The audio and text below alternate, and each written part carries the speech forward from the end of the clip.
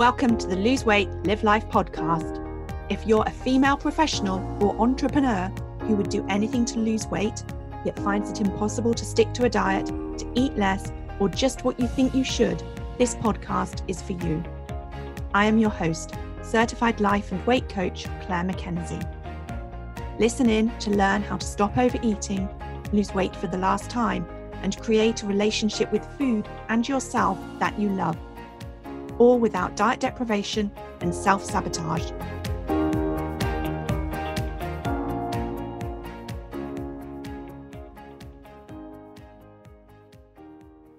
Hi everyone, and welcome to episode number 48. Today I'm talking to you all about weight loss results.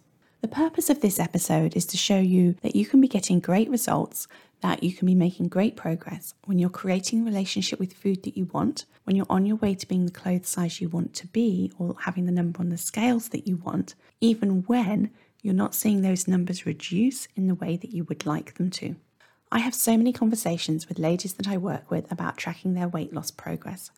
Should they or should they not weigh themselves? How often should they weigh themselves? If you want to know more about what I think about weighing yourself as a part of your weight loss journey, then check out episode number 23 called Weighing Yourself. Today's focus is on non-metric results on your weight loss journey. And the reason why I want to talk to you about these results is because they are important measures of success, and increasing your awareness of them will make your weight loss journey easier and more enjoyable.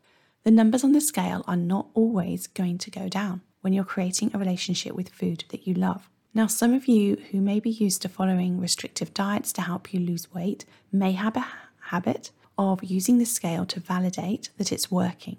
When you step on the scale and you see that the number has reduced, you get a little dopamine hit, a bit like ticking something off on your to-do list, and it helps balance the discomfort of eating restrictively because it's giving you the validation that it's working.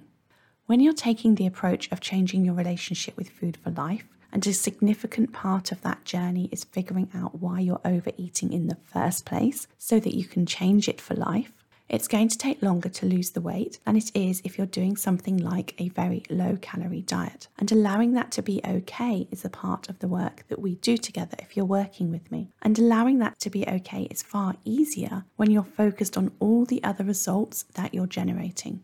But before we dig in and explore all those non-metric results, let's just take a step back and remind ourselves how we create results in our lives.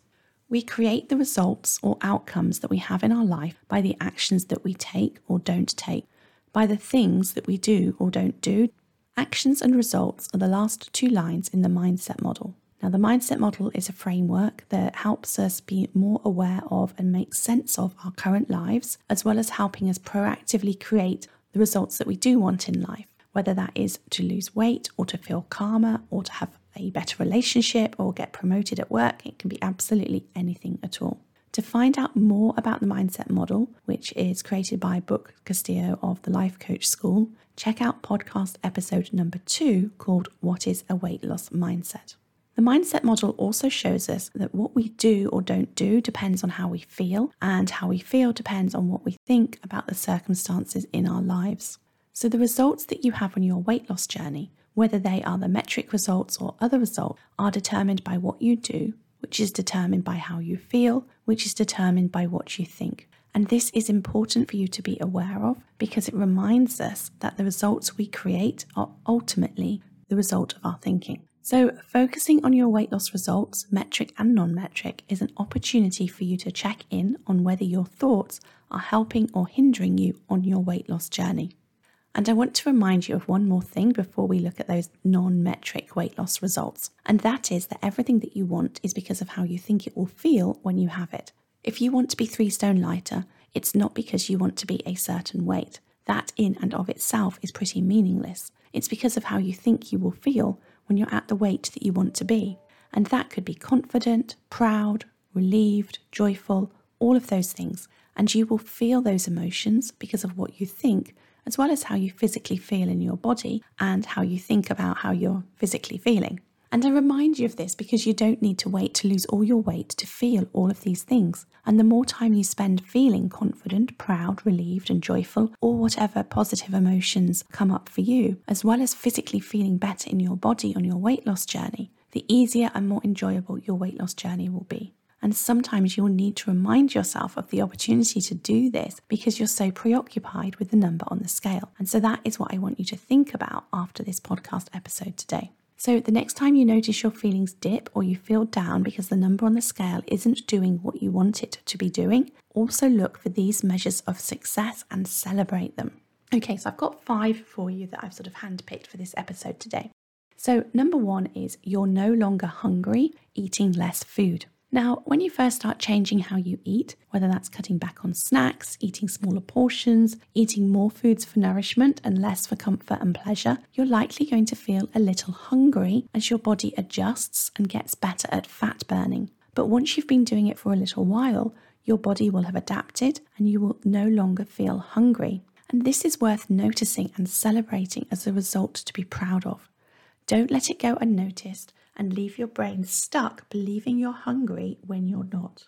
Number 2, you're in the rhythm of making your food choices ahead of time. Now, it's not unusual for the ladies I work with to be a little resistant when I ask them to plan their meals ahead of time at first. And I want them to do this so that they get into the habit of making their food decisions with a different part of their brain. And to begin with, it may feel awkward and require a lot of energy to start off with. But when you're in the flow of the routine of doing it that works for you, it will feel quite effortless and you'll love that you have more freedom around food and no longer have all the brain chatter and tension common with in-the-moment food decisions. Again, this is something to be celebrated. Every week you plan your meals and work at eating what you planned is a result to be celebrated and to congratulate yourself for. Number 3 is you feeling physically better. This one is so important, and yet it's so easy to discount it or not even notice it and feel down because the numbers on the scales are not shifting as quickly as you like. And it can be useful to remind yourself that you want the numbers on the scale to go down so that you can feel physically better and healthier. Whether that is having more energy, sleeping better, having less water retention, less aches and pains, all of those things. So do take time to notice when you're feeling better because it will absolutely happen on your way to being the number that you want to be. You can start to feel physically better quickly when you have the balance right between eating food for fuel and nourishment versus eating food for comfort and pleasure. And really appreciate when you are achieving this. Take the time to notice you're feeling physically better in your body and feel great about that. Okay. Number 4 is noticing the desire to eat and allowing the feeling to be there without responding. Regularly doing the work of allowing the desire to eat and not eating, or practicing allowing the desire to eat and not eating on your way to knowing how to do it, is a huge result to be noted and celebrated. This is a total game changer, and once you're regularly doing this, you will be well on your way to changing your relationship with food for life.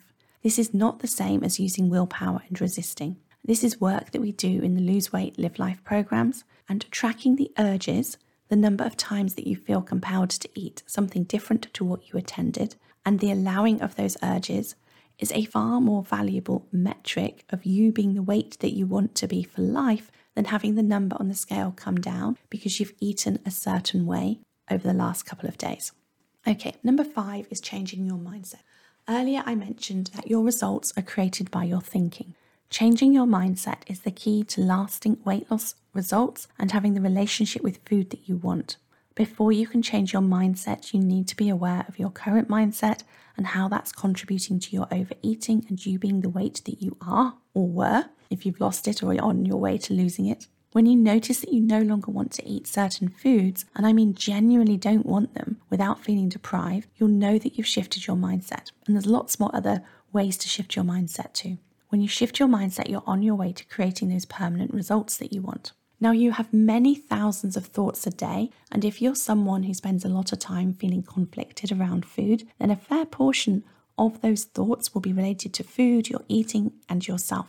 So there's lots of opportunities for results when it comes to changing your mindset, because every single one of your default food thoughts that isn't helping you to be the weight that you want to be and have the relationship with food that you want should be celebrated when it's ditched or upgraded. Being aware of these changes, feeling proud, and celebrating you will help make your journey so much more enjoyable.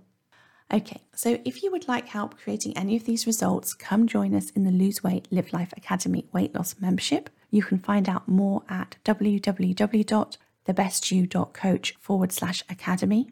Or if you would prefer to work with a small group of like-minded women and commit to working on your relationship with food every week for 6 months, then get yourself on the wait list for the next mastermind, which will start in September.